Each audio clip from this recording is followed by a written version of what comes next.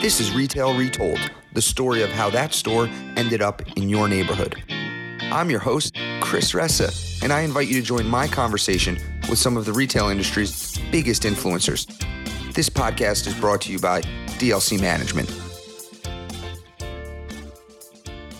Welcome to Retail Retold, everyone. I am excited. Today we have the CEO of Heart & Paw, David Lassis. Goes by Dave. Dave has been in the retail and restaurant industry for over 20 years. He's an expert at scaling companies.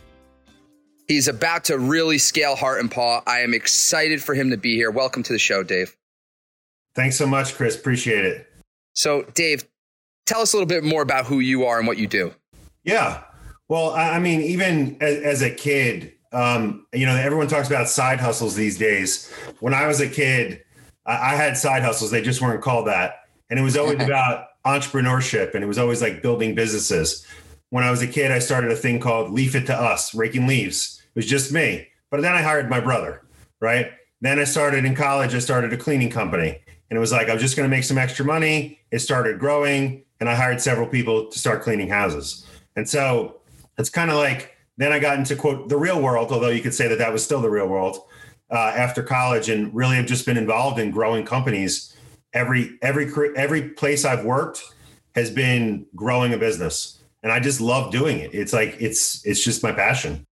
Leaf It to Us. That is fantastic. You know, you mentioned that growing businesses. One of the things today that I think is different than Leaf It to Us today, it seems like, and I've heard this before, I think Gary Vaynerchuk says this, it's easy to raise money, it's hard to make money. You know, I don't think Leaf It to Us got venture capital.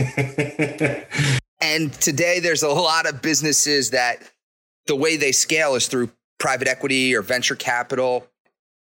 And what do you think about that versus the Leaf It to Us model by growing through cash flow and, you know, the old fashioned way, maybe getting a bank loan and that world versus what's going on in the world with all this VC and private equity money? What's your take on it? My last company, Insomnia Cookies, was not. It was private investors. It wasn't VC. It wasn't PE.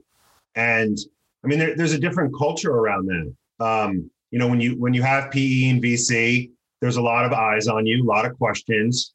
And it's a different type of money, there's just a different approach in the business. And having been through both, I mean, I've been through where, you're putting everything on your credit card and you're hoping that you have more customers. That was some of the earlier days in Insomnia.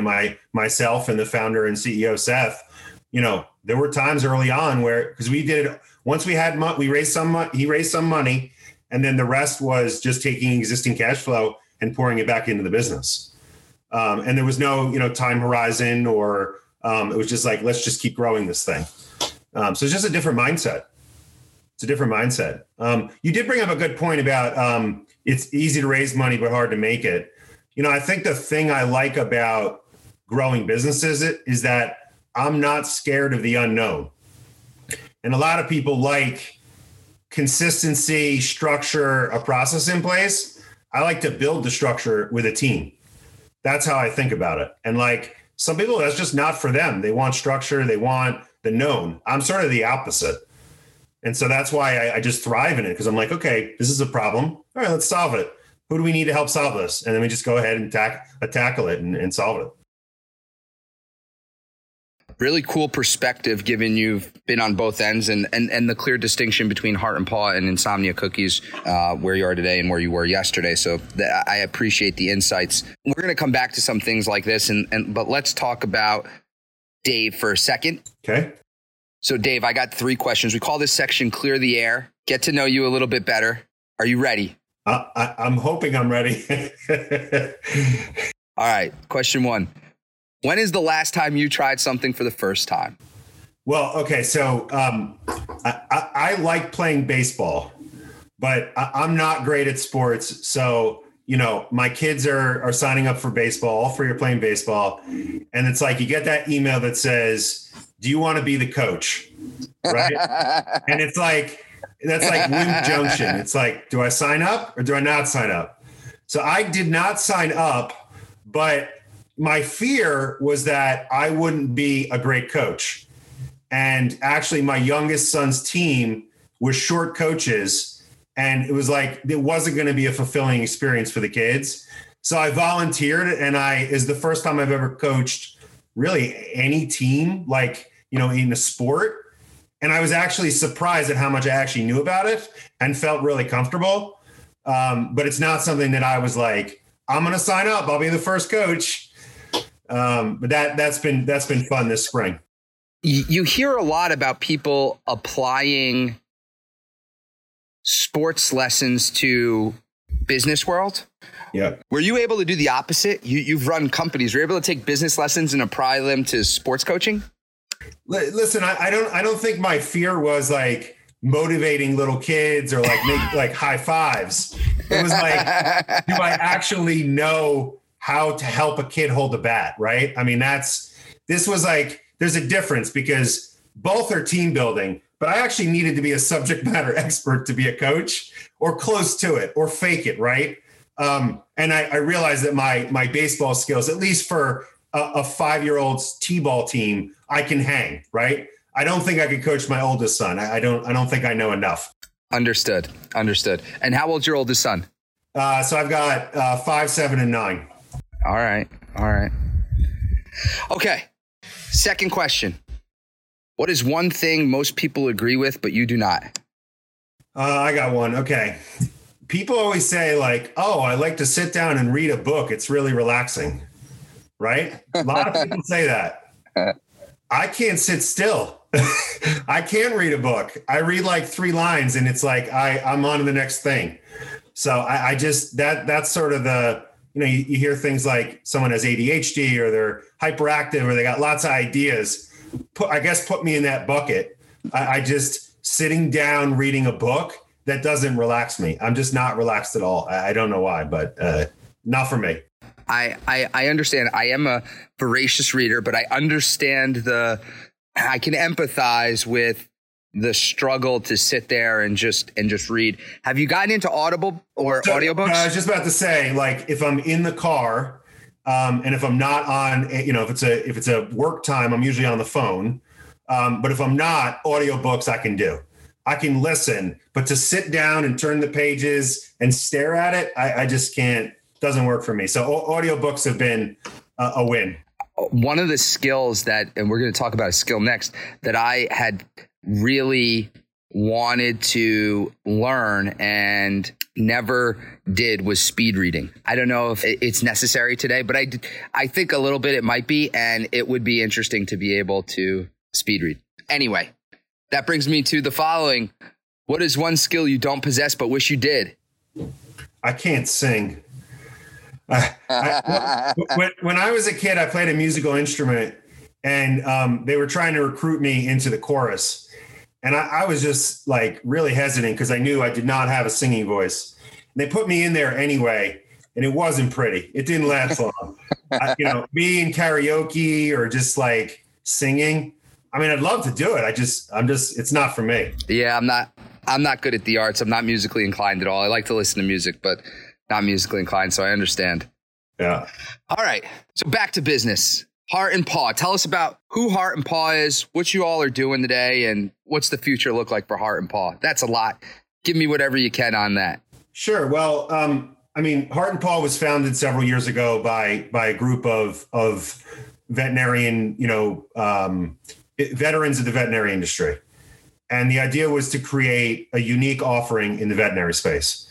If you look around at the veterinary space, you don't see a lot of multi-unit brands, right? You might see, Banfield is in a PetSmart, right? That's most traditional when you see multi-unit. But you don't see multi-unit in most shopping centers. It's a lot of a veterinarian started a business 10, 20, 30 years ago, and then they sell to another veterinarian. That's the most common. Now, there's been some consolidation in the industry, and we can talk about that in a minute. But to actually build a retail brand is what we're doing at Heart and Paw. Now, we, sort of got most of our growth started coming right at the height of like COVID. We had 3 locations open last March. And so on the one hand, you'd say, well, people started adopting pets like at an all-time high. Yeah, that's true. But if you have no brand recognition, no one's ever heard of you, and you can't do a grand opening because you can't have really anybody gathering, it's kind of like you running and somebody like putting their foot underneath, like, and tripping you. So, everyone talks about the industry growing, but it is not an easy thing to do. In fact, similar to many other retailers, COVID has been really somebody tripping you from behind. So, what does that translate into? Most retailers, if they had a robust pipeline, tried to delay deals, et cetera. We're not alone in that. I mean, we had to, everybody in the past 14 months had to rethink things, right? How do you go to market? What services do you offer? And then they all hope to come out on the other side. And now, some of these retailers, like grocery stores, seems like they did great. Everybody was like not going to restaurants because most of them were closed in many parts of the country. So grocery was doing well. So the grocery retailers are like, hey, we're doing well. Let's keep growing. A lot of other retailers didn't have that benefit. So we're hoping to continue our growth. The last year has been tough, but we've overcome a lot of challenges similar to most retailers. And then we have another side of the business. It's really like a completely separate side of the business, which is that we acquire practices. So we acquire the practices that I just spoke about, where it's somebody who started a practice 10, 20 years, and we help transition in them retirement. However, something we're doing that other people are not, they're part of that Heart and Paw brand. We don't, immediately say, oh, we acquired it, we're calling it a Heart and Paw. I mean, a true Heart and Paw looks and feels very different. However, we do give them the tools to succeed. We have a website. They have a presence on it. There's a booking tool. There's systems that we install that are the same in both places. So we actually have a bifurcated growth plan. And so, we're trying to do something that other people are not doing. And if they are doing it, we're trying to do it differently. A lot of great stuff there. I have a few questions. I'll start with the end. Is the goal to end up putting Heart and Paw on the front of on the sign band of those acquired veterinarians? It's not. I mean, we keep their legacy alive. However, we do have like the most notable thing would be a plaque near the front door that gets, attached to the outside where it says, partner of Heart and Paw, similar to the Starbucks, licensed by Starbucks or, that type of thing. It's not a franchise. I mean, we're either owning them outright or it's a joint venture, et cetera. But it's not like, pull the label off or there's like a ticking clock where it 2 years and we change it. We really just give them support systems and tools that they didn't have. If they want to convert it to a full Heart and Paw, will you work with them to do that? We'd keep an open mind. It hasn't happened yet. People build most entrepreneurs of a single retail or service business got a lot of pride, a lot of legacy. It could be detrimental, actually. Sure. Yeah. Right? It could be detrimental because you're used to going to see a certain doctor. And if they change their name, you're like, what is this place? Who owns this? Is my doctor still here and all that? And it actually can create a consumer friction. Listen, there's situations where if we buy a practice, a doctor retires and, it's years away, years past, we may want to rebrand it.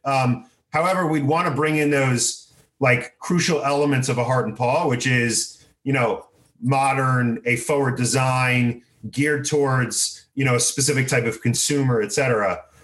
It's got to really make sense to do it. Understood. That's helpful. Backing up a little bit. So pre-pandemic, how many Heart and Paws were there in the United States?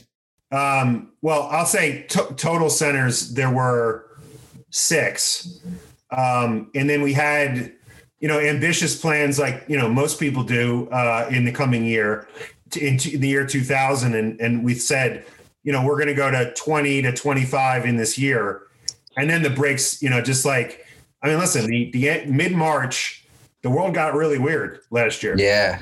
And you're like, okay, this will pass. Everyone's going to be home for a week. Then it's like, wait a minute. I don't know if this is passing.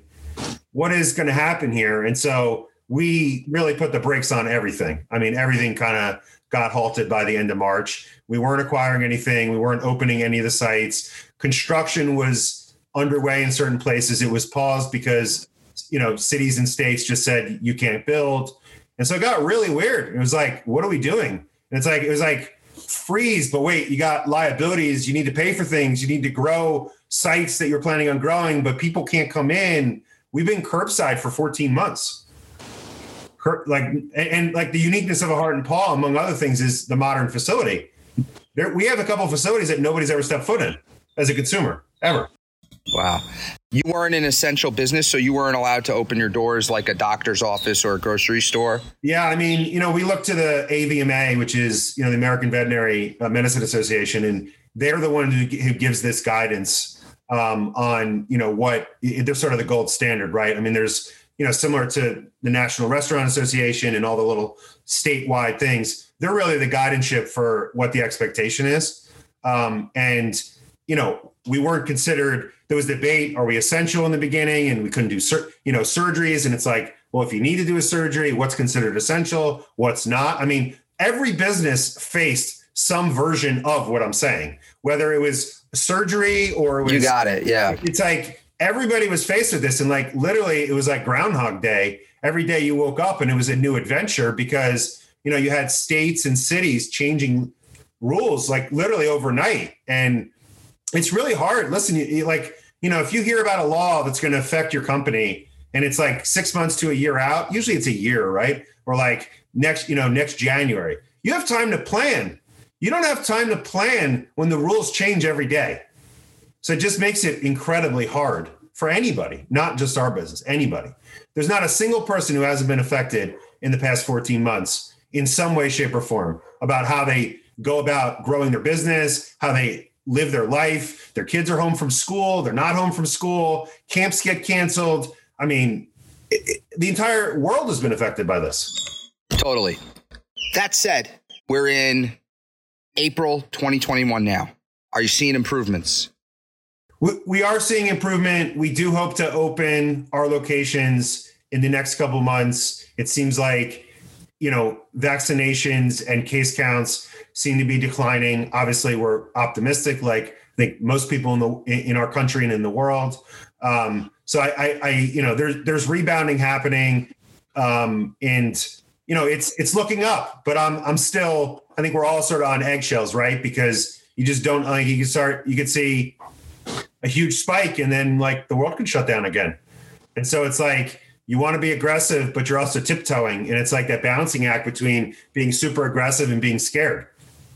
Can't be scared and be successful. Can't be too aggressive and be successful either. Got to kind of find a midpoint. Totally. And how did Heart and Paw come to, at 6 locations, to be private equity backed? That's interesting. That's very small for private equity. What was the average unit sales? They must have been huge for private equity to get interested. Well, actually, they got involved before it was founded. So the private equity group we work with, which is Wad Capital out of Chicago, they find founders or CEOs in an industry that they've done a lot of research on and back that to either start a business or acquire one and grow it. So it's a very specific strategy, which is a little different than maybe traditional PE, where they're just, I don't want to oversimplify PE, right? But they buy something, they grow it a bunch, and then they sell it. This is a different model in the marketplace. Interesting. So they found you? Well, actually, so I was at Insomnia Cookies. We had sold the business, and I was there about a year, and it was time to move on. And I was I'll say I was hunted, which always makes people feel good, right? And so I joined this company to help the founders take it to the next level. And so I joined when there were 6, and then we've grown since that time. And now we're starting to, gain some traction here as things rebound in vaccines and case counts. Wow. So all 6 are, not including pandemic. Were they all profitable? No. It's very hard to break even in a veterinary practice immediately. There's I kind of think about this is why you don't see veterinary practices popping up all over the country, right? You know, you think about restaurants, there's a very low cost for entry if you take over an existing restaurant, right? You can paint, change a couple pieces of equipment, and boom, if you're a mom and pop. It's not so easy with veterinary, right? You got a couple $100,000 worth of equipment, you've got a big construction cost, lots of plumbing, you know, it's basically like a medical tenant. So it takes a lot, but you also have to build a clientele, which is not an easy thing to do. But that's the reason that, you know, you're not seeing a lot of people. You've seen people try to do that. But a freestanding veterinary multi-unit practice, you just don't see many. I mean, that's true. I know the ones, but they're very, very few. There aren't many that have tried to scale it because it's hard. It's really hard. I mean, listen, growing something past one location is hard in general. When you add the veterinary element to it, it's hard. It's really hard. You gotta build it efficiently. You gotta operate it with a reasonable cost structure, and you gotta build a customer base, client base, and you gotta have great doctors. I mean, if you don't have great doctors, you're not going to build that client base. It's hard. It's really hard. That's why not everyone's doing it. Yeah, you're not getting me excited to want to jump into the veterinary business. That's for sure. Listen, it's a great business. To, you know, if you think about, are you a pet owner?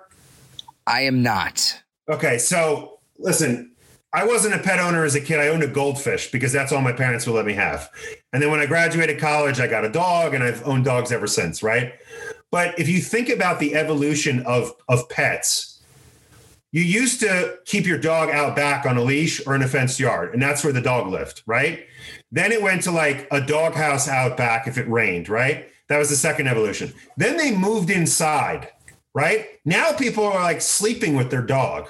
And so a pet has become a member of the family. And that's kind of the philosophy we've taken, which is to treat the pets in our care like family in a way that like nobody else has in the marketplace. Well, it takes a little bit to get profitable. Assuming what has gotten you all excited to expand is that you are starting to see growth in these locations, or you were pre-pandemic. Sales were rising. Is that? Yeah. It's listen, you know, you get tripped from behind when you're in a pandemic, right? I mean, I couldn't have anticipated a pandemic or told you what it would be like in a pandemic. But the reason that we have two separate businesses is like, you know, buying a practice that already has a successful track record gives you some strength, right? While you focus on the things that take time to nurture and grow. Got it. What is the long-term plan? How many locations can Heart and Paw be? Well, I mean, listen, if you look at, you know, the big players out there, you know, that are branded or consolidating, there's really, you know, two that stand out to me. Banfield, which has, I think, 1,100 locations, right? They're in PetSmarts mainly, and they're typically a lower cost provider. They're not at the top of the market in terms of pricing. And then you have NVA, which has consolidated very successfully. I'm not even sure what their last count is. So, you know, if you think about that, yeah, you could say, you know, Heart and Paw could have 600 to 1,000 locations. I don't know when, right? I don't have a crystal ball to that. You know, we've got certain things that we want to achieve before we start saying, okay, we've got it exactly right. You know, I still think, you know, if one of your big distinguishing features is you've never had clients in the door, if one of your distinguishing features is that you have a unique offering inside your four walls and people have never been in there, and you have people working from home, but yet you offer play, which you might call doggy daycare, like everybody's working from home. That business line is very challenged right now, right? People who are back to work in an office or are at home and there's just too much noise, they're sending them there, but it's nowhere near, we don't know what its full potential is. So to say exactly what Heart and Paw looks like, you know, a year from now, 2 years from now, no startup, even at this stage, can say, I know exactly everything and here's the roadmap and here's what we're going to do. If you do, you're basically making it up. I mean, listen, you can have a plan. That doesn't mean it's going to become a reality. And in a growing business, you have to keep learning. Every day is learning. And then you take those learnings and you improve the business. And then you say, wow, I wish I hadn't done these, three things we did a year ago. Yeah, I know that one. I know that one all too well. Right. I mean, you lease something and you're like, oh, I shouldn't have divided this space because now I have this great tenant. I can't put them in my shopping center. Right. It's the same thing. But when you're trying to grow rapidly and you're trying to iterate on the business, it can be tough. It's tough. Like I think Hart and Paul will be successful. It'd be crazy if I didn't say that, right? I'm the CEO. But it's hard when you have a new business and you're trying to grow something and build it into something special because you're iterating and learning. If somebody says to me, like, tell me exactly what would be perfect in your business, right? Like, what's perfect? It's like, well, I'd say nothing's ever perfect. Even 5 years from now, I wouldn't say things are perfect. You have to continue to iterate, to evolve in the world. Unbelievable insights. Very honest, and I really appreciate that. Where are the Hart and Paul locations today? Tell everybody, where are they today? Sure. So we have 3 locations in the city of Philadelphia, close to the Central Business District, where people are living, right? Live, work, play. As you see new housing growth, most of these people are pet owners. We have 2 in the suburbs of Philadelphia, and we have 2 in the suburbs of Philly on the New Jersey side. And we're set to open a location in Fells Point, Maryland, or Fells Point, Baltimore, Maryland, and then Boston, Virginia, which is Northern Virginia. And those are going to be opening. Boston, Virginia is in May, and Fells Point is in June. Terrific. Well, good luck with those. Thank you. It actually is an inspiring story, right? You got a brand that was a startup going into the pandemic, got, as you say, I think you put it nicely, tripped from behind, and now you guys are coming back. So I really enjoy hearing the story. Thank you. I want to take us to the past, and you have a story. You were part of scaling Insomnia Cookies from $4 million to $100 million, which is really impressive to scale a business like that. And you have a story about one of the locations at Temple University. I'll let you take her away. Yeah. So at one stage in the, the founder of Insomnia started with a couple brick and mortar locations, and then he expanded and said, we're going to do food trucks. And he was like way ahead of the curve, right? He was way ahead of the curve on food trucks. But actually operating a business 7 days a week, 18 hours a day in a food truck is really difficult, right? I mean, most food trucks are breakfast and lunch and dinner, just lunch. It's really hard to operate 18 hours a day. You need a power supply, you need a commissary, it's just very complicated. And so we made a decision that we would create brick and mortar locations versus trucks in each of those locations because we had successful trucks. And we knew that when we opened in a brick and mortar, like the revenue would go up somewhere between 50 and 100%. So we knew it worked. And I'll tell you, Temple University and Drexel University in Philly were the last 2. And Drexel, we found a retail space, it was a fairly, I wouldn't say no deal's ever easy, right? No one ever says a real estate transaction was easy. But the Drexel one, was quote, easy in the scheme of it, right? That is true. No real estate deal is ever. Right. And so the Temple University one just felt like it took forever. It ultimately opened, I think it was the spring of, I'll say 2016. I could be off a year or 2, right? But around Temple University, like they own everything. You get to some of these places where somebody or some entity, university, a private owner, they own everything in town. And so like you have to work with them. You don't have a choice, or you just stay in your truck. And so, I think we talked to Temple University for 2 or 3 years to try to find something. And it was just like an endless pursuit. And, listen, every landlord and every retailer, they've got like their playbook, their rules of engagement. It's the things you will do and the things you won't do. And everyone tries to stick to them. They say, I can't have this in my lease. I got to have this. I got to do this. I got to do that. Right. Everybody's got their rules of engagement. But they also, some people are like, I'm never deviating from this. But then there's some people who are like, listen, I really want this tenant, or I really want to be in this shopping center. And you break some of your rules. And I have to tell you, like, Temple was one of those ones where we broke some of the rules. of our standard playbook because we just said, like, it's worth these incremental risks to open this.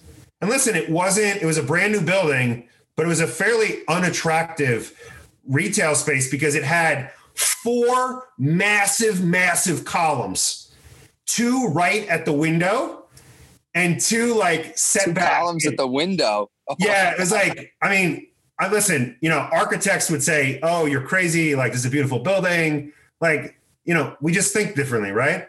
These massive columns. I mean, and we were like, what are we going to do with these? Like, one, it's an obstruction to seeing inside. So we ended up wrapping them, right? I mean, we tried to make the most of it. Inside, everyone's like, how do I floor plan this? I can't get a column. I need a column. I don't want a column. Column can only be here. It can only be every 12 feet, right? People go crazy with this stuff. They do. We put the bathroom, the shit, the public bathroom, like we like use that as sort of like we like designed a store around the columns, honestly. But so we dealt with challenging real estate and a challenging deal maker. I won't name names, right? That would be unprofessional, and I'm not going to do that. But it was one of those really challenging deals that just felt like it would never get done, and you had to deviate from your playbook. And it's uncomfortable. No one likes to deviate from the playbook. Yeah, it's really interesting about the deviation from the playbook. Everyone wants to stick to their playbook, and you got to take risks in business, as you outlined before. What was it like? You have been involved, forget about real estate, you have been involved over your career in a lot of business deals all over the place. I don't know how many business deals you made with universities, but this was probably one of a few. You made more business deals with other businesses. What was it like doing business with the university? And like, they probably think a little bit different than a business owner or business on the other side. Yeah. Well, I mean, most universities move slowly, right? Because there's a lot of layers of approvals. People talk about real estate committees. This is nothing like a real estate committee. This is like 7 committees stacked. And like, listen, they want to make sure that they build a community for their students and the professors and the community that fits their culture. And so, for Insomnia, they loved it because it was unique, but then they were like, wait, you're open till 3 a.m? And so like, that's like viewed as a negative. It's like, well, we don't serve alcohol. So like, what's your risk? Like someone's going to eat a cookie? Like, what's the problem here? So it was, I think, a business owner says, I want to make sure I have a strong tenant and I want to get, maximum rent or whatever the strategy is. A university sometimes doesn't care about the rent as much. They want the amenity, and they want to make sure that the amenity is stable. I mean, listen, when we had 100 locations, we had universities like, I've never heard of you. Tell us about yourself. And it's like, we still had the pitch. It was like a pitch. Sometimes they would come to us. Sometimes we go to them. I think we probably ended up with, out of the 170, probably 15 to 20 were deals directly with the university. We were probably on university ground in a lot of situations because, they do ground leases with developers and then developers leasing it, but the university's approving things. I mean, you can get really complicated with this stuff, similar to any other transaction. In the Temple scenario, were you communicating through a broker mostly, or did you actually speak to the university? So I will tell you my deal-making philosophy. I have a lot of respect for the broker community, and we use brokers. I've used a broker. We've used a broker at Hart and Paul. We've used a broker at Insomnia. In fact, we built a network of like 70 of them at Insomnia across the country. Because listen, they know the market the best. They know what's going on. But what I have found is once you have one turn of an LOI, I like to get on the phone with a decision maker.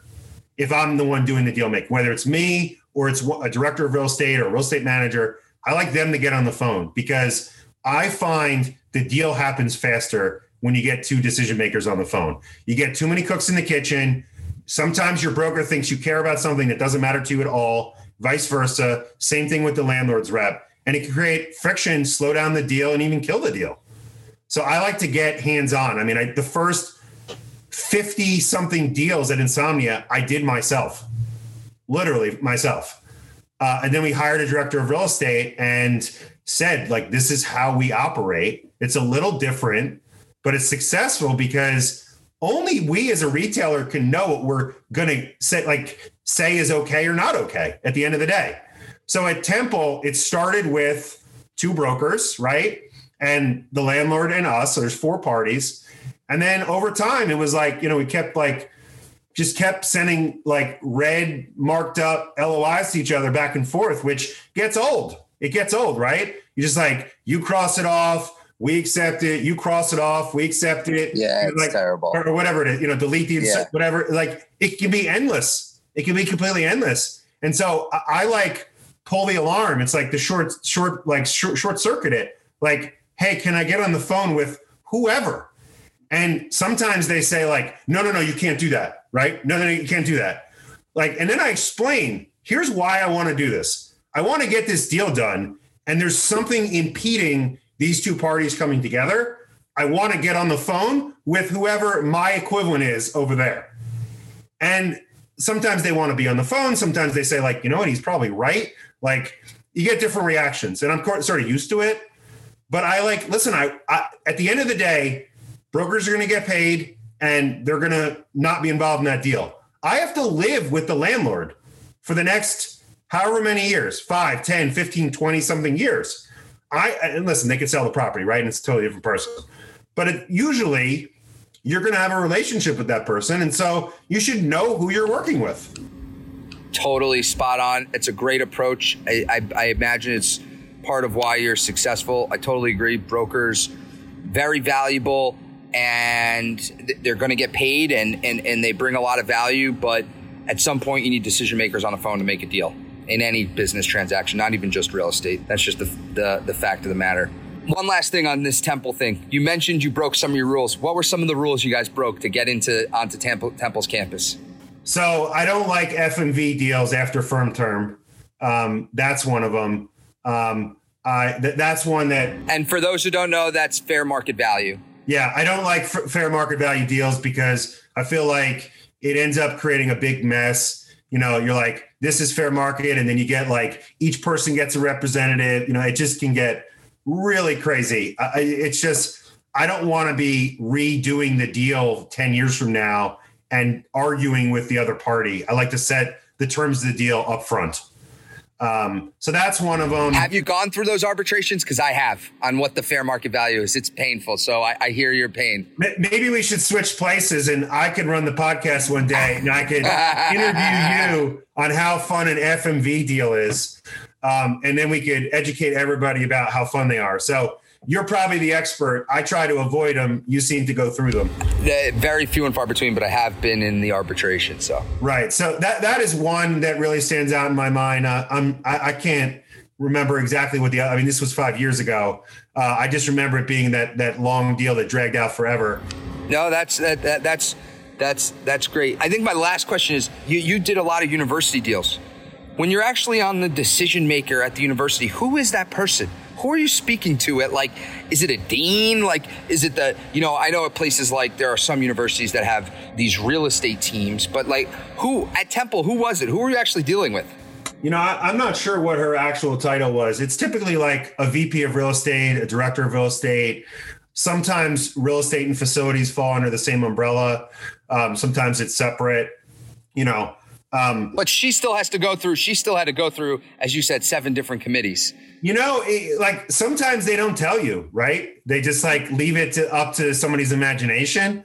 I don't know what the approval process was there, which is probably part of that's the most frustrating part, right? When a landlord like yourself, here is oh, I got to go through committee. You're like, okay, well, what is that committee like, right? And you might have an image in your mind, okay, once a month they sit around, they talk about it, and marketing and operations and finance and everyone. And one person complains about the sign and the deal's dead, right? That could be one scenario, but it could just be one person is making a decision you don't know, right?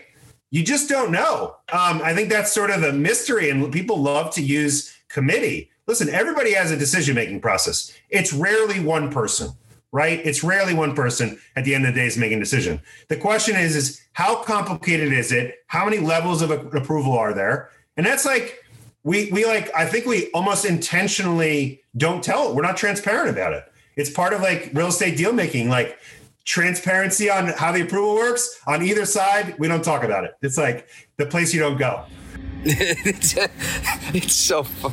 I think we all talk about like we need to understand and empathize with the other person's process, but it's a great point. Like we all use this word committee. I think you put it in such an eloquent way when you said every company has a decision-making process, and in real estate it feels like we've called this word committee, and there's a committee and it means different things everywhere. But what a simple way to put it, which is it's a decision-making process. That's what committee is. Yeah.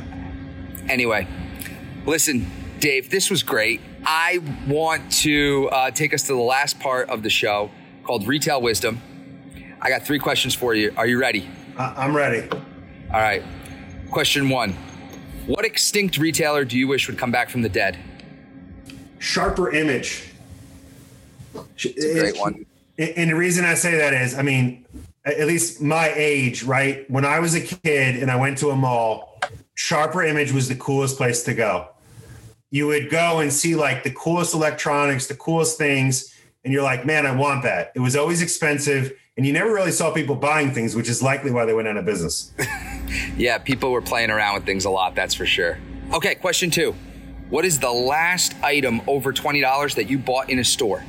Like, does grocery and takeout food count, or like that's kind of boring, right?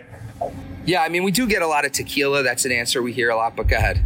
Well, I'll try not to do grocery and takeout because that's like such a generic answer. Or alcohol, right? That's what your point was. We've become so fixated on buying online, particularly in the last year. Okay, I got it.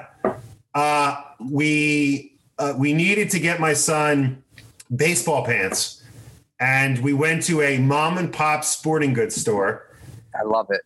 And bought pants there. And I mean, listen, I respect Dick's and, all these sporting goods stores, but we actually went to a mom and pop. And that's, I don't know what the exact cost was, but it's probably pretty close to $20, I'm guessing. It's great. They were a good retailer, though? They did a good job?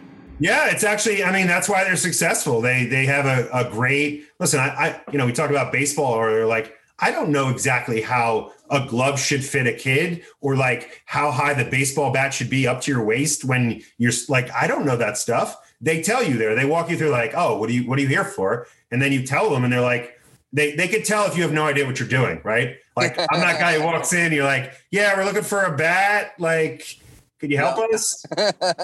Or you say like, I'm looking for a bat. And they're like, oh, would you like help? I'm like, yes, please. Yep. All right. Last question. Dave, if you and I were shopping in Target and I lost you, what aisle would I find you in? If we went to Target and we were, okay. You know what? Similar to my love and Sharper Image for just random electronics, there's something about the allure of going to where all the TVs are, right? They're all showing them. They're either showing like some terrible TV show or some cool movie. It's usually one or the other. And just like looking at all the electronics, it's just like your eyes kind of like glow, right? I would just be hanging out there. I'm not much for video games, but all the little electronics and stuff, I don't even own a lot of electronics. I just like to look at them. So I'd be hanging out there. Terrific. Well, listen, Dave, this was great. I really appreciate you coming on, and your story is fantastic. Not sure what you're doing. We need to connect offline. I'm in Philly all the time. I'm going to have to come and say hello and grab lunch with you. And if you want to connect, share ideas, kind of what a large developer in the U.S. is doing, and just, quarterly, something like that, we should set up a call and just continue to connect and spitball ideas, what's going on, and I can give you some insights, and you could probably give me a ton. Yeah, that sounds great. Chris, thanks so much for having me on here. I enjoyed it. Thank you for listening to Retail Retold. If you want to share a story about a retail real estate deal that you were a part of on our show, please reach out to us at retailretold@dlcmgmt.com. This show highlights the stories behind the deals from all perspectives, so it doesn't matter if you are a retailer, broker, entrepreneur, architect, or an attorney. Also, don't forget to subscribe to Retail Retold so you don't miss out on next Thursday's episode.